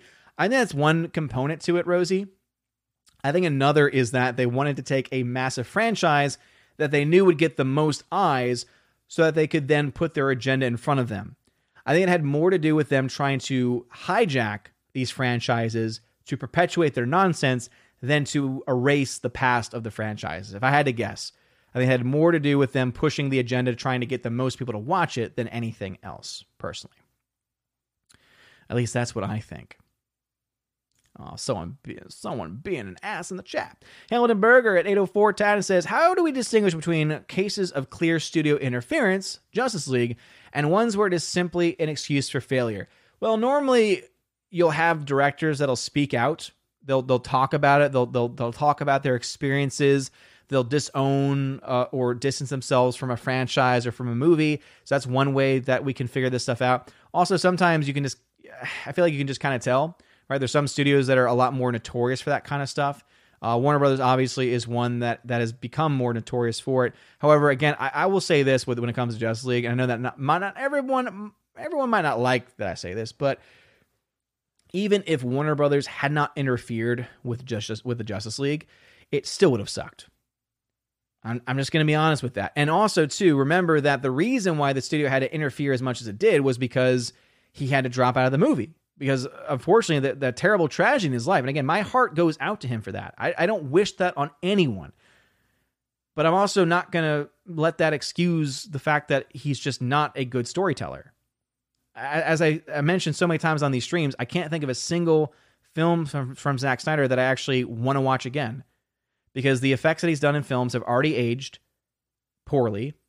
and the story has suffered because he focused so much more on visuals than anything else. I can't get behind that. So I'm hoping that the Snyder Cut's good. I'm hoping that it's better, and I assume that it will be, because the reason why Justice League sucked even more than the other DC franchise films was because it was partly Snyder, and then the studio got involved, and then they got Joss Whedon involved, and then they just cut it up. And very little of Zack Snyder was actually left, and most of it was Joss Whedon, and they had two very different visions. And that's also the reason why I think that Wonder Woman 84 suffered so much, was because Snyder had established a darker universe, a darker, more serious tone, and then Patty Jenkins decided to do both, to have some dark, serious elements and then some comedic 70s cheese, and it didn't work at all. So anyway, hopefully that does make some sense. All right, let's see. 13th Warrior is talking to the troll. The troll in the dungeon. Troll in the dungeon. Talking about stuff that has nothing to do with what we're talking about here. It's ridiculous. It's like, get a life, dude. Rosie 12 puts a heart with Judy Garland. Yes, indeed, she is wonderful. Somewhere over the rainbow. It's because of Over the Rainbow. That song became, specifically in like the 60s and 70s, Over the Rainbow. So fun fact, this is something that I learned from college. I learned stuff at college, people. Over the Rainbow became, and it's still very much to this day, I mean, the rainbow is still being used by many in the LGBTQ AI plus P community.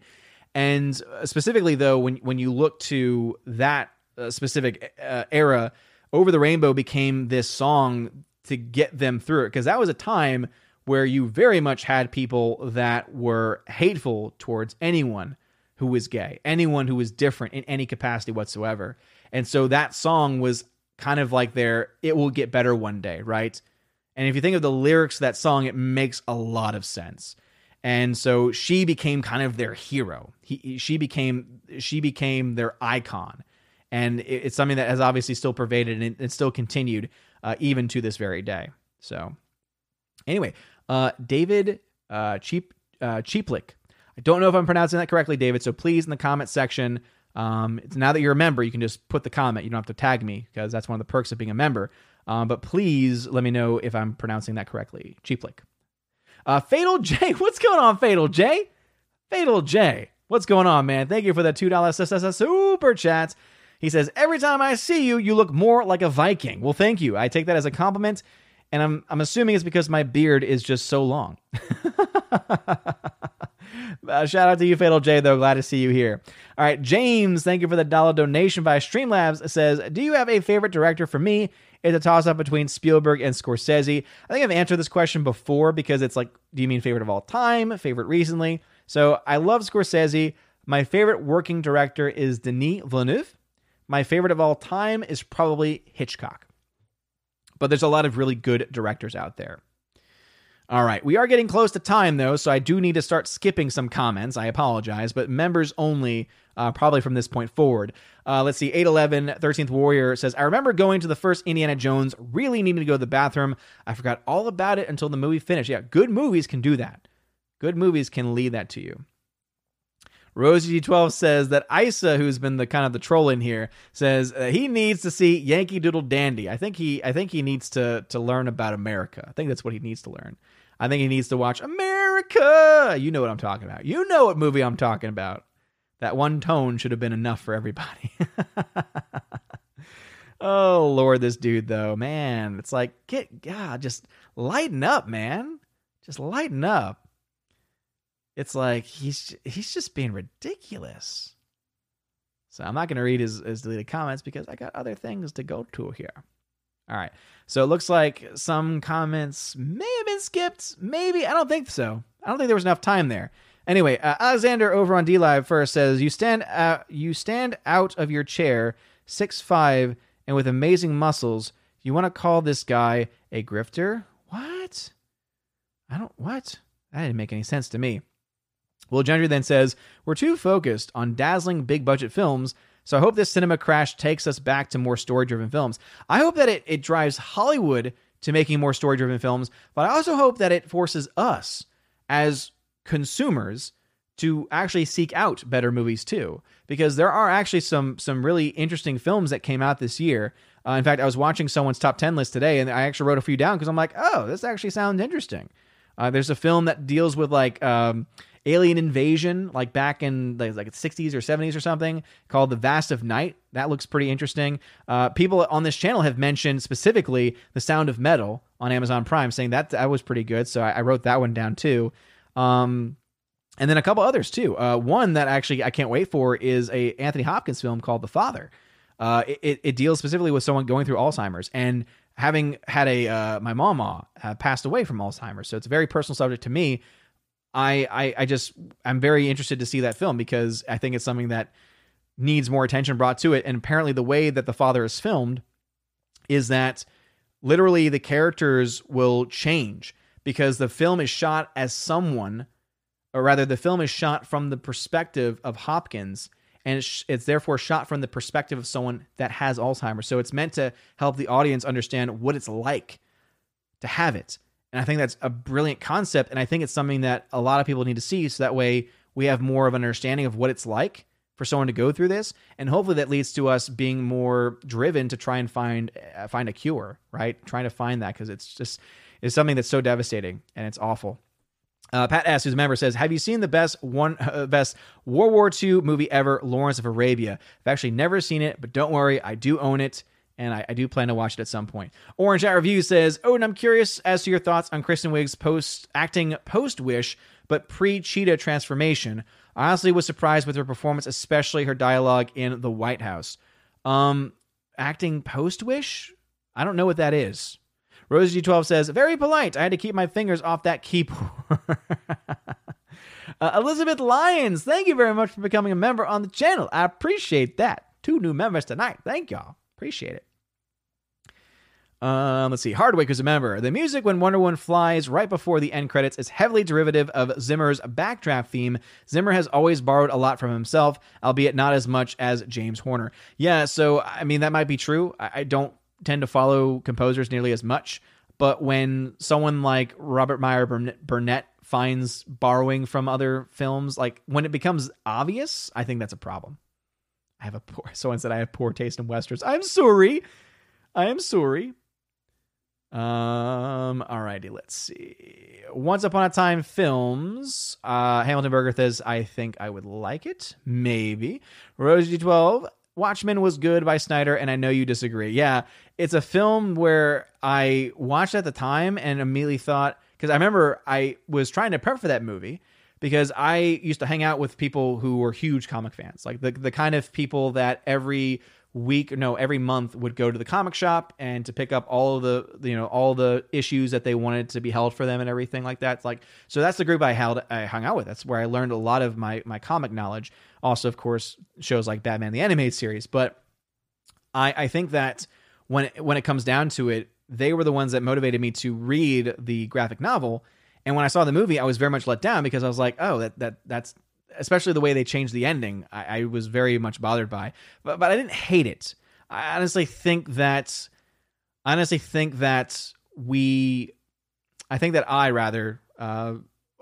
time, the more I thought about it, the more I was like, I really didn't like that movie.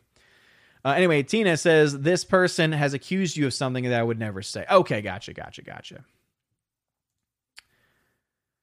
13th Warrior at 817. I'm still dealing with the fallout of my parents refusing to indulge my ever delusional whim as a child. Let us see here. CW34, which movie did you like better, Soul or 184? I'm glad you mentioned that's the reason why I read that one, since you're not a member, but I wanted to talk about that. Soul, guys, I thought was fantastic. It is probably one of the best animated films to come out this year, which is not saying a whole lot, I guess you could say, but it was very fun. It was much better than I thought it was going to be. JKD Buck 76, yeah, the chat does not revolve around you. Like literally, because you were put in timeout or blocked altogether. I don't know what they decided to do. The fact that I'm seeing your message so many times shows you like you're just being an ass, man. Like that's not cool. Rosie 12 says, "Oh, you should watch The Man Who Shot Liberty Valance." I've never seen it. I have never seen that one. Orange Hat says, Odin, if you haven't seen John Wayne's McClintock, we can't be friends. Just kidding. That's my favorite Western for the record. I've never seen it. I'm sorry. Thursday the Warrior says, yes, Outlaw Josie Wales is fantastic. I've never seen it, so I can't say that. Lord, oh Lord, oh Lord. Man, oh man, oh man. Oh, I love when people say that. People are gonna go back and they're gonna read and then they're gonna know the truth. Anyone who says that is an idiot. I've had so many people that I've had to deal with where they've said, I have the receipts. I have the receipts. It's like, shut up. JKD Buck, yeah, seriously. He was timed out and hidden. So bye-bye, good. Bye-bye. Bye-bye, Issa. Bye-bye-bye. And then Fatal J comes in and he's just dropping everything in all caps. Everything is all caps. He's like, The Hobbit was trash. Yeah, he could have done The Hobbit in 2 movies. I think that he probably could have done it in 1 film, but 2 at most. 2 max. JKD Buck, much love absolutely to the Valks. Tina and Steph are fantastic. Rosie G12 says, since Christopher Tolkien died, the Tolkien estate has loosened the reins and we should all be afraid. That's a good point. Yeah, that's something I was not as aware of. Pat S. says, by the way, Odin, spoil it for us. In Love and Monsters, did the boy get the monster in the end? Was it true love? Yes. Him and a giant crab fall madly in love with each other. So... Only 1 downvote. That's impressive. JKD Buck 76 says, Wonder Woman 84.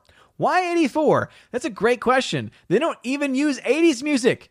They have all this Warner Brothers collection of 80s music that they could have used, and they didn't use it. Hardwick is a member. You might like Sam Raimi's The Quick and the Dead. It's a very unique Western. It's very stylized with horror influences and tongue-in-cheek humor. It's very Raimi movie. Okay. I do like Sam Raimi films typically, other than Spider-Man 3. Sherry Allen says that was a great Gollum impression. It was not. It was terrible. It was terrible, and I know it. Purple Rain. JKD Buck 76 says. Oh man, oh man, oh man. Big Dog, what's going on? Orange Hat, who's a member, says Over the Rainbow was best performed by Kamakawa Ole. I disagree. I wholeheartedly disagree. No one can sing it better than Judy Garland, especially later in life, because it just got such a deeper meaning. Let's see. David Shiplik says, thanks, y'all. It's all good. You were pretty spot on. Slavic name. Ah, very cool. Sherry Allen says, that's what the rulers did, push their agenda to keep up to date with what's going on in the world by using plays and other entertainment venues in the ancient times. Interesting. All right. Chat's going to jump on me. So now it's definitely going to be the members only comments, unless they're tagging someone else. David Shivlik says, hoping big for Batman with Pattinson. It might be good in war film. I agree. I want it to be really good. The first trailer does not have my high hopes, right? I mentioned this in my review of that first trailer. It just looks too much like an emo Batman to me. I know some people are like, you can't say that. And it's not just because of the eye makeup. It's because the hair. The hair is more so the emo thing than the eye makeup, because it's like, it's got the hair going down. It's just, I don't know. So I'm hoping it's not, though. I have very high hopes. For it, but I'm also very reserved as well. Rosie G12 is a member. My dad passed of dementia last year. Heartbreaking. Doubt I will be able to watch that movie. Yeah, seriously, I understand that completely. And I'm very sorry to hear that, Rosie G12. So prayers to you and your family, because that's never easy. I mean, even just losing my grandmother to something like that, it's just very, very difficult. And some of the last memories I have of her are not being able to really speak, mumbling. It's atrocious. And that's why I'm hoping and praying that we can find so many innovations, especially with adult stem cell research. There's a lot of potential stuff to be found there. And obviously, when you look at things like happening this year, where, despite anyone's opinions on the vaccine, the fact that we have technology now to develop vaccines as quickly as we did, I am hoping leads us to be able to develop things like cures for various illnesses, including dementia and Alzheimer's, especially. Elizabeth Lyons says, of course. And then says, Odin, have you seen The Two Popes? What did you think? I did. I liked it as a movie. I took myself out of it from the historical, because historical accuracy, it's like, not really. It's not really historically accurate.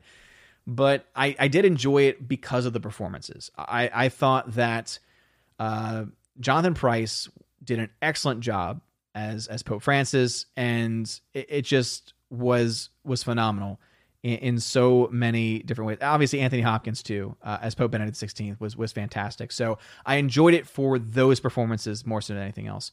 Hardwick says, I've heard great things about Monster, but I don't know how indicative that is of Patty Jenkins' talents. It's easier to make a good movie based on true story because the story already exists. That's true, but you do still need to write a screenplay, and it still needs to be competent, and the movie still needs to flow. And on a movie like that, she had probably complete control because she both wrote and directed and is the only one credited for both. Hardwick then says that's why Selma is Ava DuVernay's only decent film. Here's the thing. Selma's not a good movie. Take out this is MLK, like take that out of the equation and look at it just as an objective movie. It's not well made. The only impressive thing about Selma is the fact that every speech you hear is not actually an MLK speech because they have the rights. The family members of MLK did not let them use the speeches. And so they had to rewrite them. They had to write original speeches that were in the same vein and in the same spirit of MLK. That's the only impressive part. So whoever wrote it, that was impressive. The movie itself is actually really not that good. Let us see. Elizabeth Lyon says, I love 300. I bet you do. Just like I know Tina and Steph both love 300, but for all the wrong reasons. Eric K, just a drive-by hello. I need to start my dinner for everyone. Oh, I hope that you enjoy your dinner, Eric K. Thanks for being here. Tim Elf, how's it going? Glad to see you here as well. Let us see. Hardwick says Ellen Page played Kitty Pryde in both X3 and X-Men Days of Future Past. She is the one who sent Wolverine's mind into the past and the latter. Well, I knew she was in that one. So she was only in X-Men 3, not X2. So yes, the only good film that I can think of that she was in at this point then would be X-Men Days of Future Past because X3 is not good. Dark Shadow Logan, what's going on? Eric K is a member. I have a receipt as well. I went to Costco today and they mark it as you leave. Oh, yes. Yes. Elizabeth Lyon says, I know the truth and the truth shall set you free is what I would add to that. Let's see. All right. Again, this is members only at the very end. 13th Warrior at 837. When the legend becomes fact, print the legend. The man who shot Liberty Valance. Hey, that's a pretty good line. That's a pretty good line there, if I must say so myself. Let's see. This is the reason why I am at Bruce. What's going on, man? This is the reason why I am at members only because I am way beyond time at this point. The number 2 at 837. They did use Relax from Frankie Goes to Hollywood in Wonder Woman 84. Okay, so they used one song? Hardwick. I think Jane Monheit did a great job of singing Over the Rainbow for Sky Captain of the World Tomorrow. I've actually never seen that movie. I've actually never seen it. I'm not saying that no one's done it. I'm not saying anyone's not done it well. I'm just saying that Judy Garland's the one that made that song. Orange Hat says, Odin became a hero in Hawaii simply by singing it so well. You will hear it in Finding Forrester if you haven't heard it yet. Orange Hat, I'm going to watch it. I promise you. I was actually thinking about it today. I was like, I need to watch this film for Orange Hat. And so now that I've finally watched the movies that have been sent to me recently, I have more options going forward. Rosie G12 says, thanks, Odin, and prayers to you and your family for your grandma, and prayers for research. Absolutely, prayers for research. No question about it. That's where I think we need to put more so than anything else is so that way people in the future don't have to go through that because it's awful. It's terrible. Someone said the song Glory is pretty good. Yeah, I mean, the song might be okay, but when it comes to songs written for films, I just hate the fact that they have a best song at the Oscars. That's all I'm reminded of. It's just like, no. Alex says, watching Return of the King Extended. Nice, dude. Yeah, so I still need to get my hands on that 4K extended editions. So there was one steelbook that became available. I bought it. And then all of a sudden Best Buy said, sorry, we made a mistake. And so it was like, we don't have it. And then all of a sudden, like 2 days later, they said, now it's delayed. So they might have it. And so if that does come through, I will have myself the extended editions on the 4K steelbook. If not, then I might have to find a way to get my hands on a copy. 13th Warrior says, I highly recommend visiting the National Center for Civil and Human Rights in Atlanta. Fantastic experience. Okay, good to know. Not too far away from Atlanta. Rosie G12 says, Liberty Valance has John Wayne and Jimmy Stewart. I love me some Jimmy Stewart. Speaking of that, I had to watch, every year I have to watch It's a Wonderful Life, and so I watched it with the wife this year. Great. Elizabeth Lyon says, there is no wrong reason to love 300. Let's see. Rosie G12 says, Notorious first. So many films. Hardwick, the bonus feature for Sky Captain and The World Tomorrow are as interesting as the movie itself. The story of how it got made is fascinating. It started out as a no-budget indie movie. Interesting. I think they had a pretty good amount of money in that. And then Pat S. says, what New Year's Eve plans? No plans yet, because with baby Thor, it'll probably just be spending time with him and the family. Alexander says, you said you want to call this guy a grifter when you're talking about the Phantom Menace. That was said a long time ago, though. That was a very oddly timed thing to say. Elizabeth Lyon says, Grace Kelly was flawless. In what? Anyway, I'm assuming in Sky Captain. I've never seen Sky Captain. I don't have it. Rosie 12 says, Notorious has Cary Grant, Ingrid Bergman, and Claude Rains. That's so great. Rosie G12, I love that cast. That's a great cast.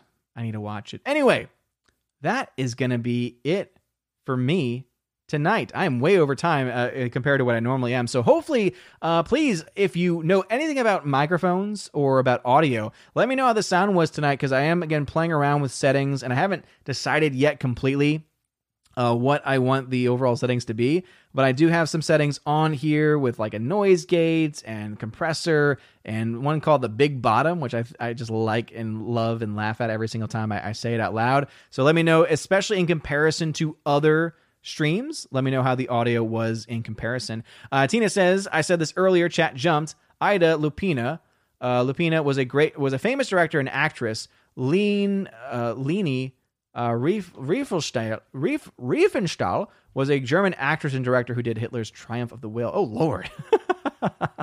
Rosie 12 says, great stream, Odin. Great job, mods. Absolutely. Hail to the mods. New number 2. Happy New Year, Odin. Yeah, absolutely. This is going to be the last stream of the year 2020. So thank you all very much for being here. Shout out to the DLAF fam. Shout out to YouTube fam. It has been a blast. 2020 has been a fantastic year as far as Asgard is concerned, even though it's been a crap everywhere else. So thank you all so very much for supporting this year. Cannot wait to see what we have coming over in 2021. As Will Gentry says, you and your obsession with big bottoms, you need to repent your sins.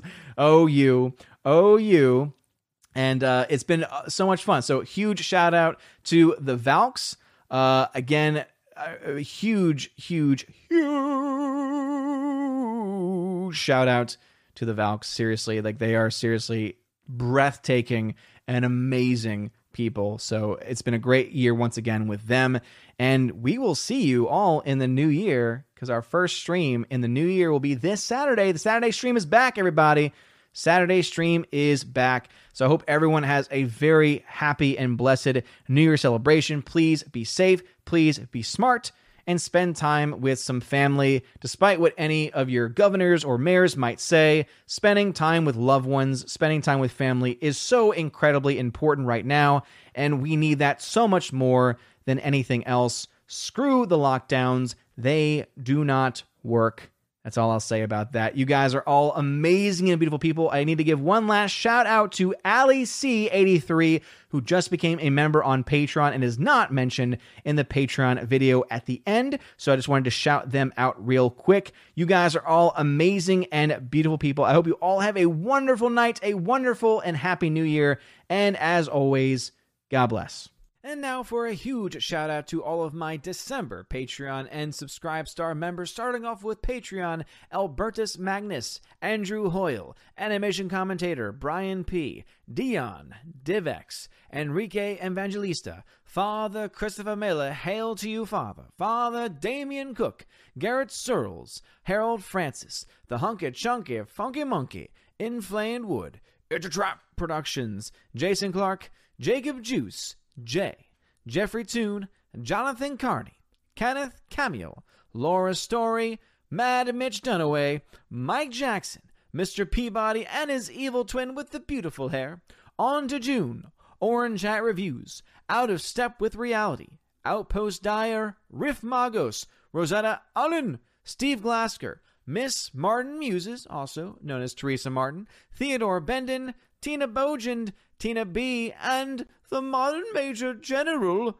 Laura Story. Gotta give you that shout out for that one time that you were doubled up. Thank you very much for being my Patreon members. And now a huge shout out to all of my December Subscribe Star members we have over there with Stand For, Perpetual Punster, Robert Revo, Mr. Roy, Glinzer, Darkstar 57, J. Alex McCarthy Jr., US 888209 Fast, Dean Heiss, J-Rod the Beer Guru, Nevadan G. Adams, and ZK Man. Thank you all so much for being my Patreon and Subscribe Star members. If you want your name shouted out at the end of every video and live stream on the main channel, please consider joining over on those platforms. You can also get access to things like exclusive giveaways of 4Ks, Blu-rays. If you want a DVD, I guess you could also get a DVD as well, digital codes, and of course, you get to possibly join me on the channel once a month for the Chosen of Valhalla live stream and access to an exclusive podcast featuring John the Flick Pick Flickinger, where we have a lot of fun talking about movies and tons of other random things. Anyway, if you want to support these things, check out the links in the description of this video. And also, please consider joining my other channel, the OMB Report, where I talk about not just movies like I do over here, but I focus more so on politics, news, and culture in that order. You guys are all amazing. Thank you for your love and support. Have a wonderful day. And as always, God bless. And before the stream officially ends, because I forgot, a huge shout out to my the Army of Asgard and Keeper of the Bifrost level members on YouTube. This is a part of your perks as you get shouted out at the end of every live stream. So Ali C83, Rosie G12, Andrew Hoyle, Eric K, Orange Hat Reviews, Adam Avery, the Bosco 2000, Twirly Wolf, Jay Stowe, and Aiden Vickery. God bless everyone and have a wonderful evening.